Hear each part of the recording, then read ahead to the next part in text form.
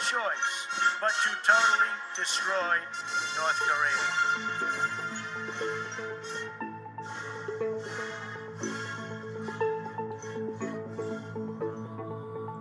Hey everyone, this is your host Matthew Beres. Welcome to Forecast Roundtable.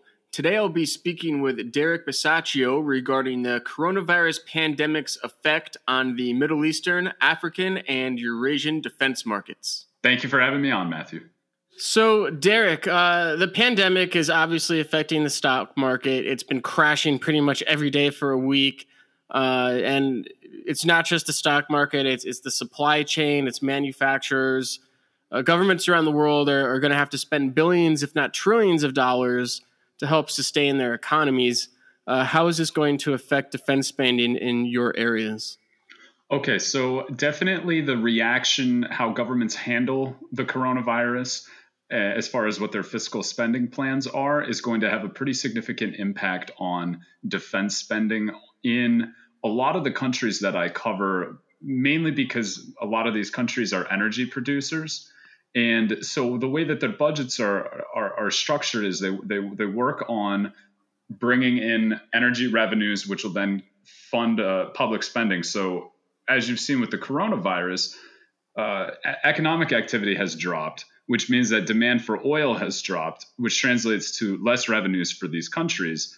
And many of them have already been dealing with this circumstance for some time now. So a lot of their reserve assets that they would have had banked with their central bank from years of oil prices being over $100 a barrel, they've had to dip into those for a while now, since 2014, 2015. So they're running on fewer stabilizers, if you will, and they're going to have to start turning to, say, international financial institutions for help, or other creditors, and defense spending is going to probably be a casualty.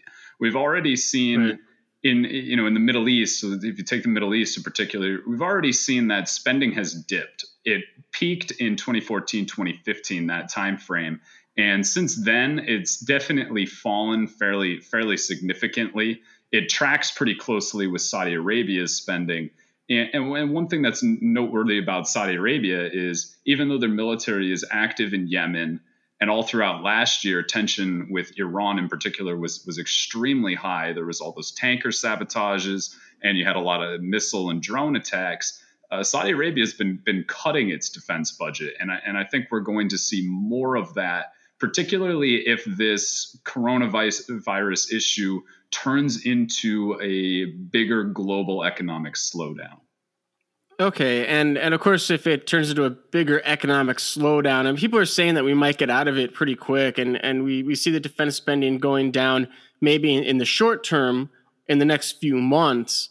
Do you see it, possibly extending beyond that? Like, let's say we fix the coronavirus problem, and people can go back to work, and the economy starts rolling again. Does defense spending lag behind the economy in general if it were to start recovering? In the countries that I cover, so in the Middle East and Africa, the big question is going to be, what are the other economic ramifications of the coronavirus? Let's say so it's mid-March as we're recording this. Let's say by the end of March, suddenly everything, they solved the coronavirus, it's all fixed, it's all good. That, then you would see an economic recovery, but it's not looking like that's likely, at least from what I've heard, what government officials or what international institution officials are saying, is that this thing could continue for some time. And so it'll continue to be a drag on economic activity for, obviously this, my area is defense trade, so I'm not specific economic, growth outlook, but I would think it's going to weigh on economic growth for at least the next few months. And so the question becomes, is, amid that environment, what does it do to commodity prices? And I keep coming back to energy, because my biggest markets that I cover in these areas, if it's Middle East, it's Saudi Arabia, it's the United Arab Emirates, or I also cover former Soviet Union. So obviously Russia is a big energy producer. And then in Africa, you've got countries like Algeria in particular, or Nigeria. And for these countries, the big question is going to be energy prices. A lot of them, when they made their 2020 budgets, a lot of that, being at the end of last year, the end of 2019, when they were creating their new budgets, they were pricing in oil at $50 to $60 a barrel. That was their expectation for 2020 because that's what the outlook was at that point. Right. And early March, by this point in early March, the prices tanked to about $30 a barrel. If it stays there, and there's a good chance that it might, if it stays there, that's going to force a lot of these countries to change their spending plans, definitely for 2020, and then maybe even for subsequent years. I know at least in the global economic commentary, a lot of analysts have been expecting a recession for some time. Obviously, there's always a doomsayer here or there that's going to say, well, the bull market's coming to an end. Now it is. And the question... It's here. Hey, we were right. It's here. And, so there's a concern about what other problems the coronavirus might touch off. And by other problems, I mean, are some of these countries in emerging markets that I cover, are these countries, do they have too high of debt loads? Are they going to have trouble repaying this? What is their ability to, I was mentioning reserve assets earlier. What do these countries have in store that they can use to stabilize the economic conditions? Saudi Arabia is a good example of a country that has a rainy day fund. They dipped into their reserve assets after 2014, 2015. And so the reserves fell, I think, over $200 billion or so, but they still have a couple $100 billion left in there. So they've got plenty of firepower, but a lot of other countries aren't in that position. And so might have to tinker with their budgets. And Saudi Arabia is even tinkering with its budget, despite having all of that. I think today they just announced that they're going to have to revise their 2020 budget. I don't believe they've come out with the new figures yet, but I'm keeping a close eye on it with them specifically and with other countries as well. And I imagine it'll come back in line with as consumers start leaving their homes and traveling and using their vehicles and the businesses start running again and they're using more fuel and whatnot, then the price of oil will kind of parallel with that start going up, right? That's the hope. Yeah.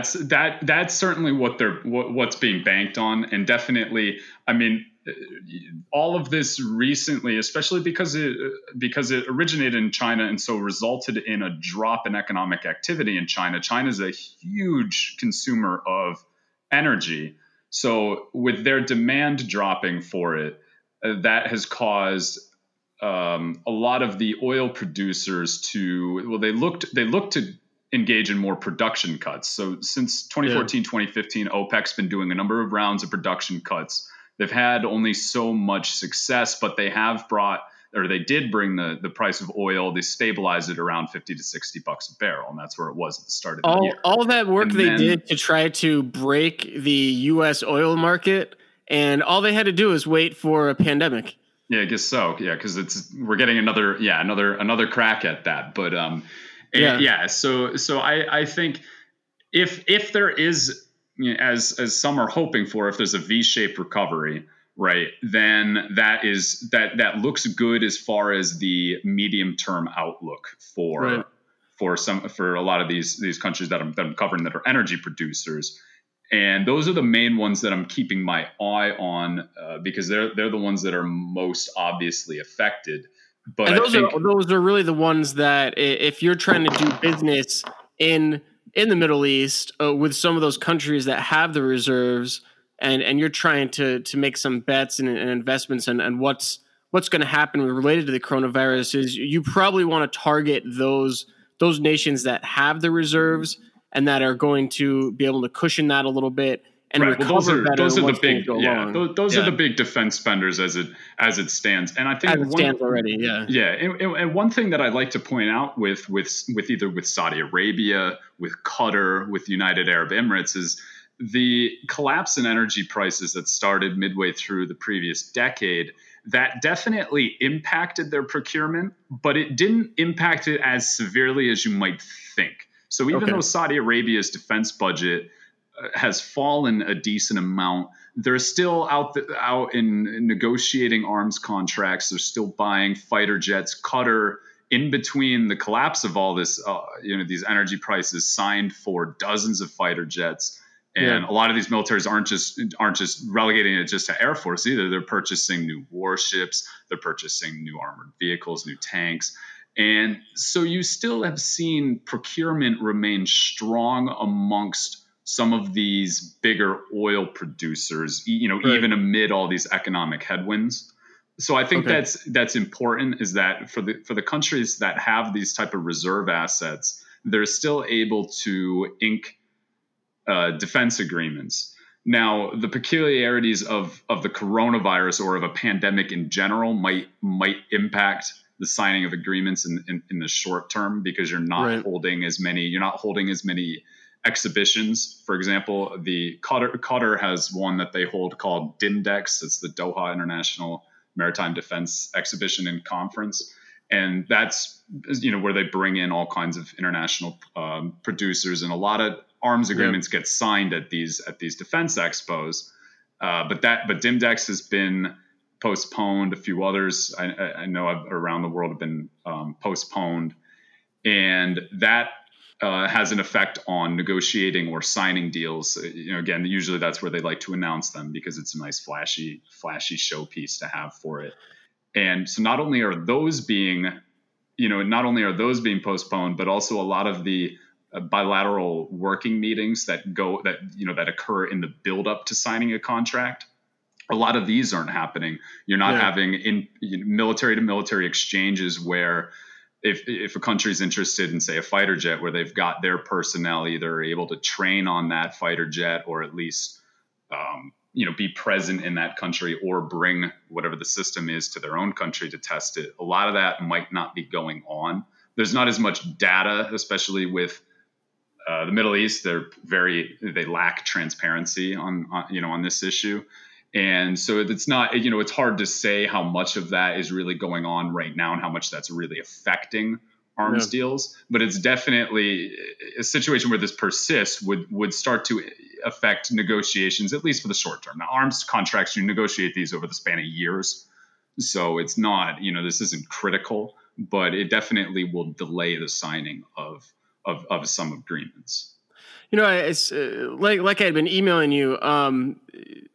This is a great opportunity in my mind, especially out there for countries like Saudi Arabia, like UAE, that have these reserves and are, even despite the coronavirus, they're going to still be purchasing things. They're still going to be making deals.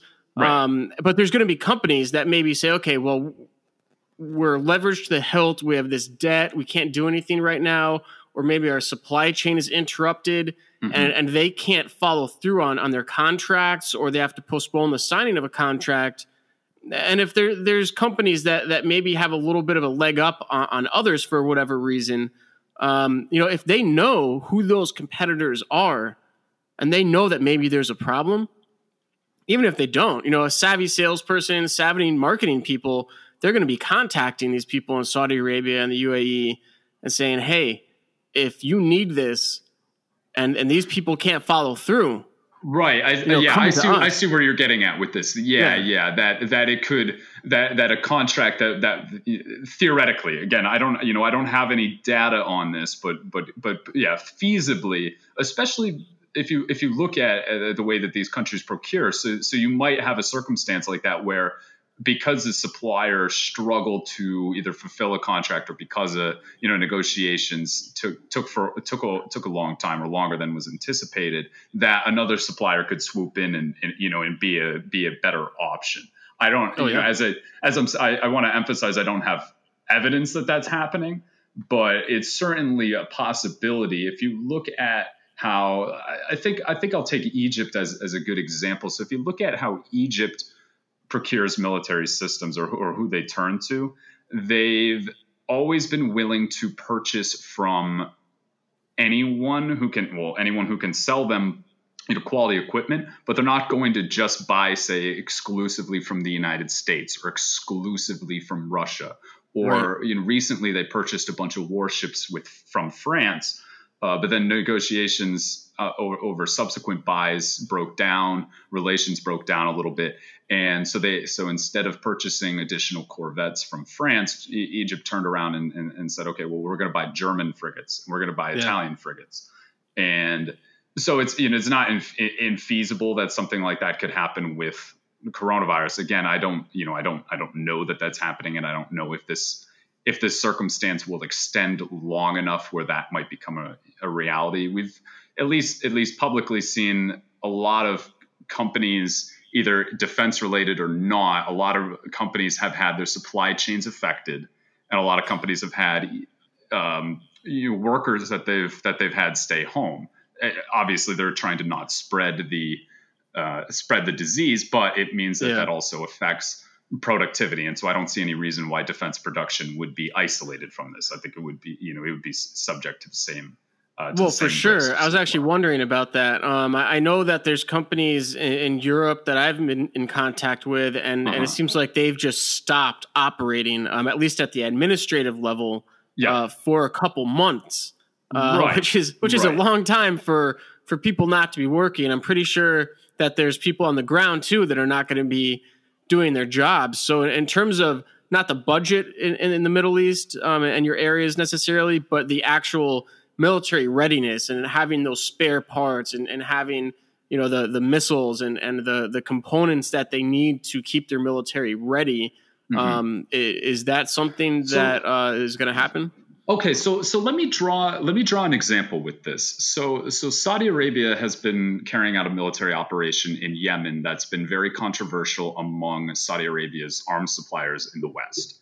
It has resulted in a number of countries, especially the small suppliers, saying, you know what, we don't want any role in this. We don't want our military systems to be involved in this, so we're going to stop selling military equipment to Saudi Arabia, or some of them have specified specifically, we're not going to sell it for use in Yemen. We'll sell them. So they were already at a point like that. And so where I'm getting with this is, so some of the big suppliers also considered this, and the United Kingdom, I believe, actually, as it stands, is not there's been a court order against supplying arms for the time being, and they also were not supplying, thanks to a circumstance where a lot of joint European projects were under question because Germany actually outright cut arms sales to Saudi Arabia. So a lot of components and a lot of missiles and a lot of resupply or replenishment of missiles were not being provided. Components were not being provided for things like fighter jets. So the Saudis were running into a circumstance where they can, for a certain time frame, they'll have enough spare parts, or they'll have enough components locally, or they might be able to carry out whatever the thing is locally. But if the circumstance persists, that's where readiness might be affected. As it stands, again, and because of lack of transparency, you don't have as good an idea of what in the 2 or 3 months or so since this virus has come out, what has actually been impacted. But if you had a circumstance, a sustained circumstance where components aren't being provided or replenishments aren't being provided, that would cause concerns for readiness. But I don't, at this stage, I don't think we'd be seeing that. Okay. And kind of along those, it does make sense. It's sustained disruptions to supply chains that would be particularly problematic, especially a lot of the countries in the Middle East and Africa are dependent on imports. They don't have, some of them are interested in or working in developing their own defense industries, but they don't have it. So they're dependent on imports. And if there's an issue with their importing partner, be it political or be it logistical or economic or what have you, if there's problems in importing things, that's going to cause issues with their military readiness over time. They probably have things like spare parts stocked up, but that can only last so long. It can only last so long, and usually, especially with the fighter aircraft, I'm not sure about the land systems, but I know that they're Middle East is I think a little better than most countries, but the fighter aircraft are usually at a lighter percentage, I'd say, of readiness based on the lack of spare parts and the personnel to keep those maintained. Well, I think that's been, for many of the countries in the Middle East, that's been a big thing driving their defense industry programs for a while now. Now, a lot of these programs, they've been batting these things around for a while and haven't made progress. I think we're seeing a lot more solid progress now, especially if you look at, say, a country like the United Arab Emirates, which has taken an approach where they understand that they're not going to be producing full platforms for every single requirement for the Emirati military, right? It's way too expensive to do that. And so where they've made progress is either they're designing some platforms, right? So armored vehicles, for example, or they're designing components that can be integrated into these platforms. And so they've had success, but a lot of other ones, exactly, and carrying out maintenance work.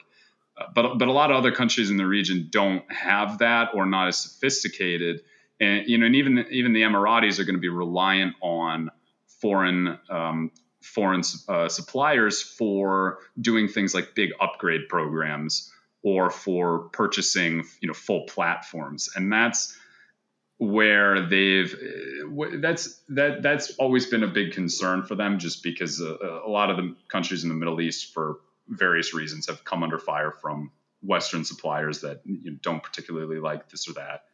And so they always worry about, these countries always worry about what happens if our top arms supplier tomorrow decides, hey, you know what, we don't want to sell anything to you anymore. If I'm the Emiratis or if I'm any other country in the region, what do I do in that circumstance? Oh, definitely. Yeah. Makes sense. I mean, they're spending a lot of money on it for sure. That whole Edge project, the conglomerate they have there. I mean, they're not just trying to work on Emirati military forces. They're trying to take over market share from European, Chinese, Russian, American military. Right.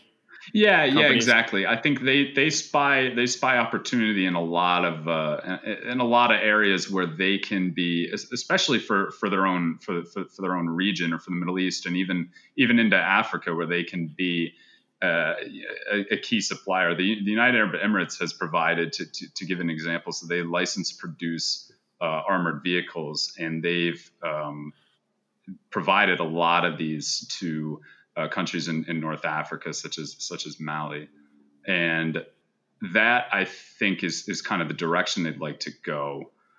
Not to get too off track from what we're talking about with the coronavirus. That's fine. But I think the risk to supply chains, just to circle back to that, is in general what's been spurring these defense industrial projects. So this is just one more example of where these countries are exposed to external factors that can harm their military readiness. Seemingly at the potential drop of the hat. Again, I don't have as much information that this is really happening right now per se, but an extended problem, either because of the coronavirus or resulting from the coronavirus, could feasibly impact readiness. Well, it sounds like if anything, any disruptions in the supply chain would push them farther on that path to producing components and having upgrades completed with their own host nation companies. Yeah, where feasible. Some of these, we were talking about aircraft in particular, some of those, because of how complex those are and how proprietary messing with them can be, they're going to be perennially vulnerable to whoever supplied it to them for needing that for upgrades or what have you. But yeah, I think when you see a circumstance like this, or you see political pressure, this is especially the case for the Middle East. I realize I've been mostly focusing on the Middle East with this, but that for them, that has been the big thing. I think so elsewhere. So looking at, say, Africa, for example, a lot of the countries in Africa aren't going to be able to have, even a defense industry such as what the UAE has. Yeah. There's a lot of interest among African countries for that, particularly because it's a component of an industrialization development plan, right? That's, that could be one component, but a lot of them are not in that position. No, not at all. Not at all. Okay, so moving on. The U.S. military, and this is all over the internet. The personnel are at a standstill. They can't travel anywhere. There's Star Wars on my phone. I have my ringtone there. Yeah, it is. It is for the podcast. It has a little bit of entertainment value to it. But the U.S. military is at a standstill. Personnel can't travel anywhere, and of course that's going to cause a major disruption in operations. Really, only mission essential tasks are being conducted. Is this the same thing in your regions? So the U.S. military will tell you a little bit more about that. It's not always as clear from some of these other militaries where that's happening. But I know that, so for example, the United States has canceled some military exercises in Africa, a lot of ones that were going to involve North and West African states. And those are, those military exercises are obviously very important for deepening ties between all the participants and for training of all of the other countries so they can gain experience from the United States in particular, which has a wealth of knowledge in, say, fighting counterinsurgencies, which for a lot of these countries would be is very important, or in, other areas that the United States can provide a lot of support for these countries. So when you're having exercises canceled like that, obviously that's going to be that's not good. That's that hurts the development of that military. But we don't have as clear of an idea of what their militaries specifically are doing to respond to this crisis. Some countries, so in the former Soviet Union, for example, so in Kazakhstan. Kazakhstan is, as I understand, is using its military to carry out quarantine in some of its cities. So that's, I would imagine they have to, but they're leveraging their militaries for that sort of role, and that's one way that the coronavirus has kind of, I would say, changed their mission for that. But not as clear of an idea of what, especially because a lot of these countries that I cover are not involved in external operations. Some are, some are big, some are big in involved in peacekeeping operations, which I haven't seen too many adjustments to. And they're not advertising like we do. They don't just throw it on the internet what their military is doing or not doing. Because for a lot of these countries, their militaries and anything related to them are national security. Like it is for the United States, but it's seriously classified under national security in a lot of these countries, and they are very jealously guarding that sort of information, so they don't divulge anywhere near the extent the United States does. Right. They don't want people knowing that their military is not doing anything right now because that's going to lead to some problems. Right. That might not be the best thing if you're advertising to either to peer rivals or to insurgents. If you look at a lot of the countries in the Middle East and in Africa, many of them are either fighting an insurgency or at risk of fighting one.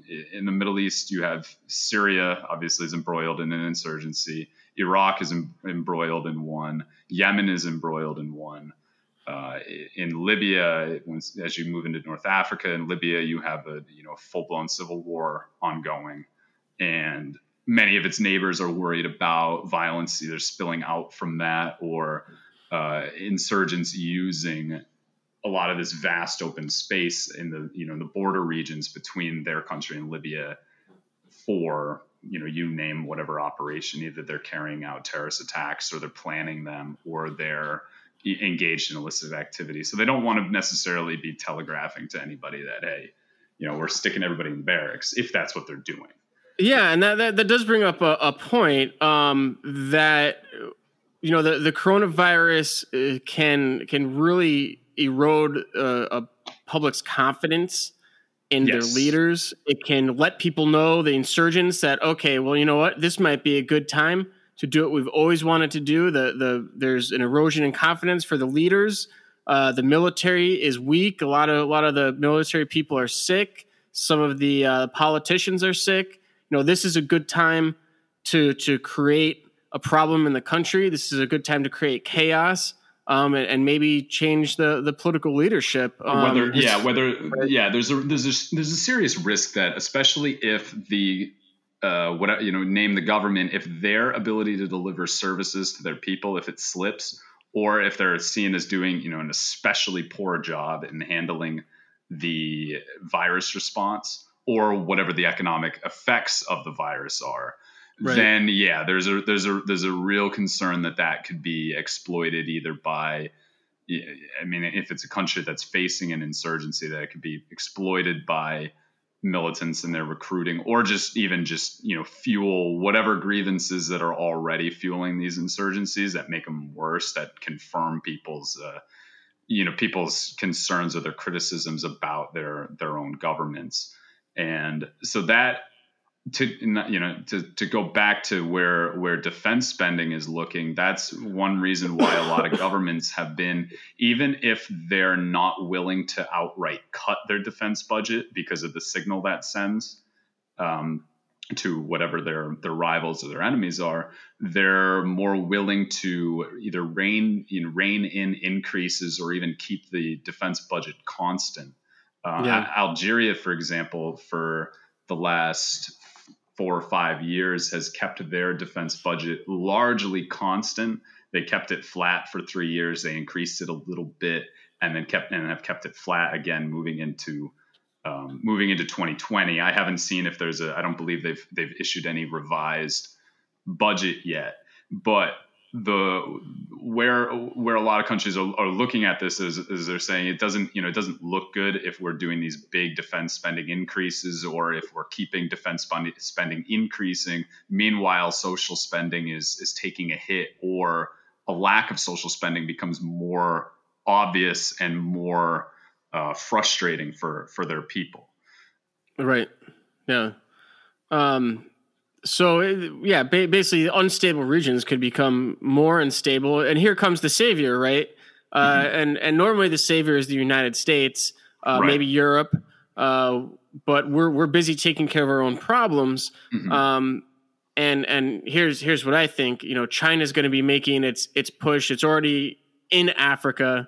It's already in South America. It's in places where there's a lot of natural resources, places that are also going to be more unstable and needing assistance from wealthier nations.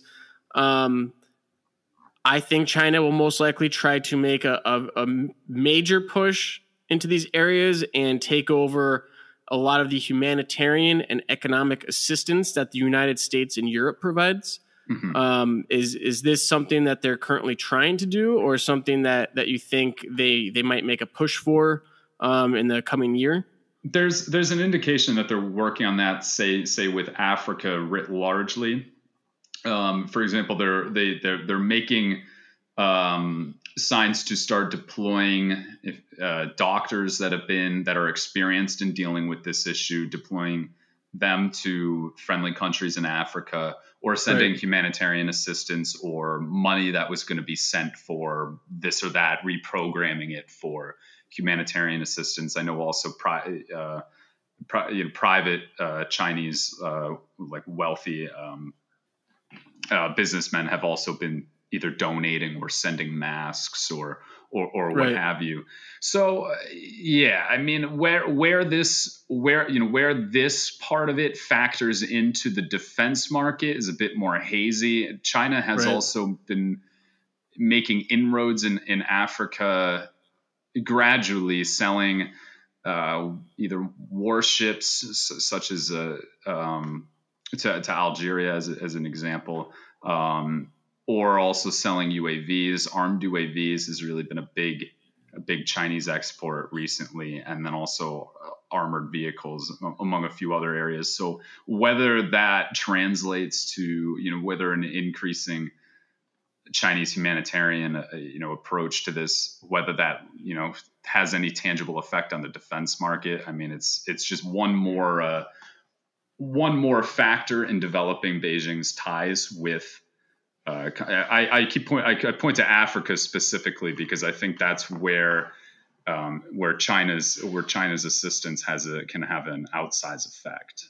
It is, and I know in the past, I know there's been criticisms of China's humanitarian and economic efforts in Africa, and the criticism is that they don't do necessarily what maybe France or the United States will do, which is go there and try to teach the African nations and the regions how to do things themselves and how to sustain themselves in whatever line of effort that is, whether it's medical or whether it's economic or whatnot.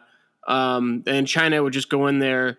They'd take out the resources they need from the area. They'd make their money, maybe build the people a railroad or a hospital or something like that, and bounce.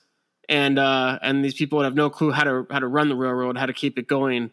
They wouldn't have the people they need to run the hospitals or whatever, and so they would just burn through this village and then disappear.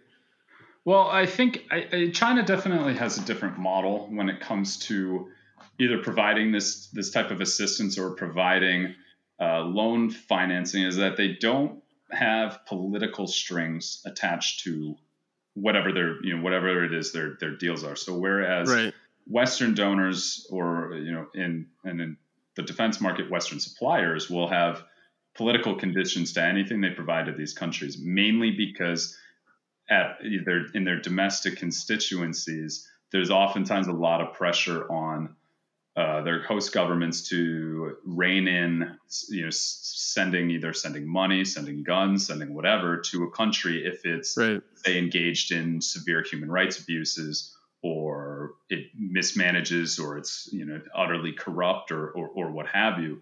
That rubs people the wrong way when they're providing this. But with China, it has a lot less of that, so they don't attach overt humanitarian or political considerations, at least as far as that country's domestic politics are concerned. Obviously, they would look favorably on those countries voting along with China, say in the United Nations, or supporting Chinese initiatives or what have you. And certainly China would not be happy if one of these countries came out and was a big recipient of Chinese aid or what have you, and then came out and criticized China. But as far as that country's domestic politics, China usually takes a hands-off approach. And so that's, for many of these governments, that's obviously very appealing if they're engaged in, crackdown of dissent or what have you, because then they can access, as I think this is the president of Tanzania called it, condition-free money. And they don't have to worry about that much more pressure on them from abroad. Makes sense to me. Derek, this has been good. Thanks for coming on to Forecast Roundtable. Everyone, if you want to get some more details on maybe Derek's area in the Middle East or Africa or any of the other analysts' regions in the international military market, or you have a question regarding how the coronavirus is affecting your particular market in the defense, aerospace, or power systems industries, give us a call. Send us an email. We'd love to talk to you. If you want to come on the podcast and talk to us, it's a great marketing opportunity for your company, and we'd love to talk to you. We'll catch you next time.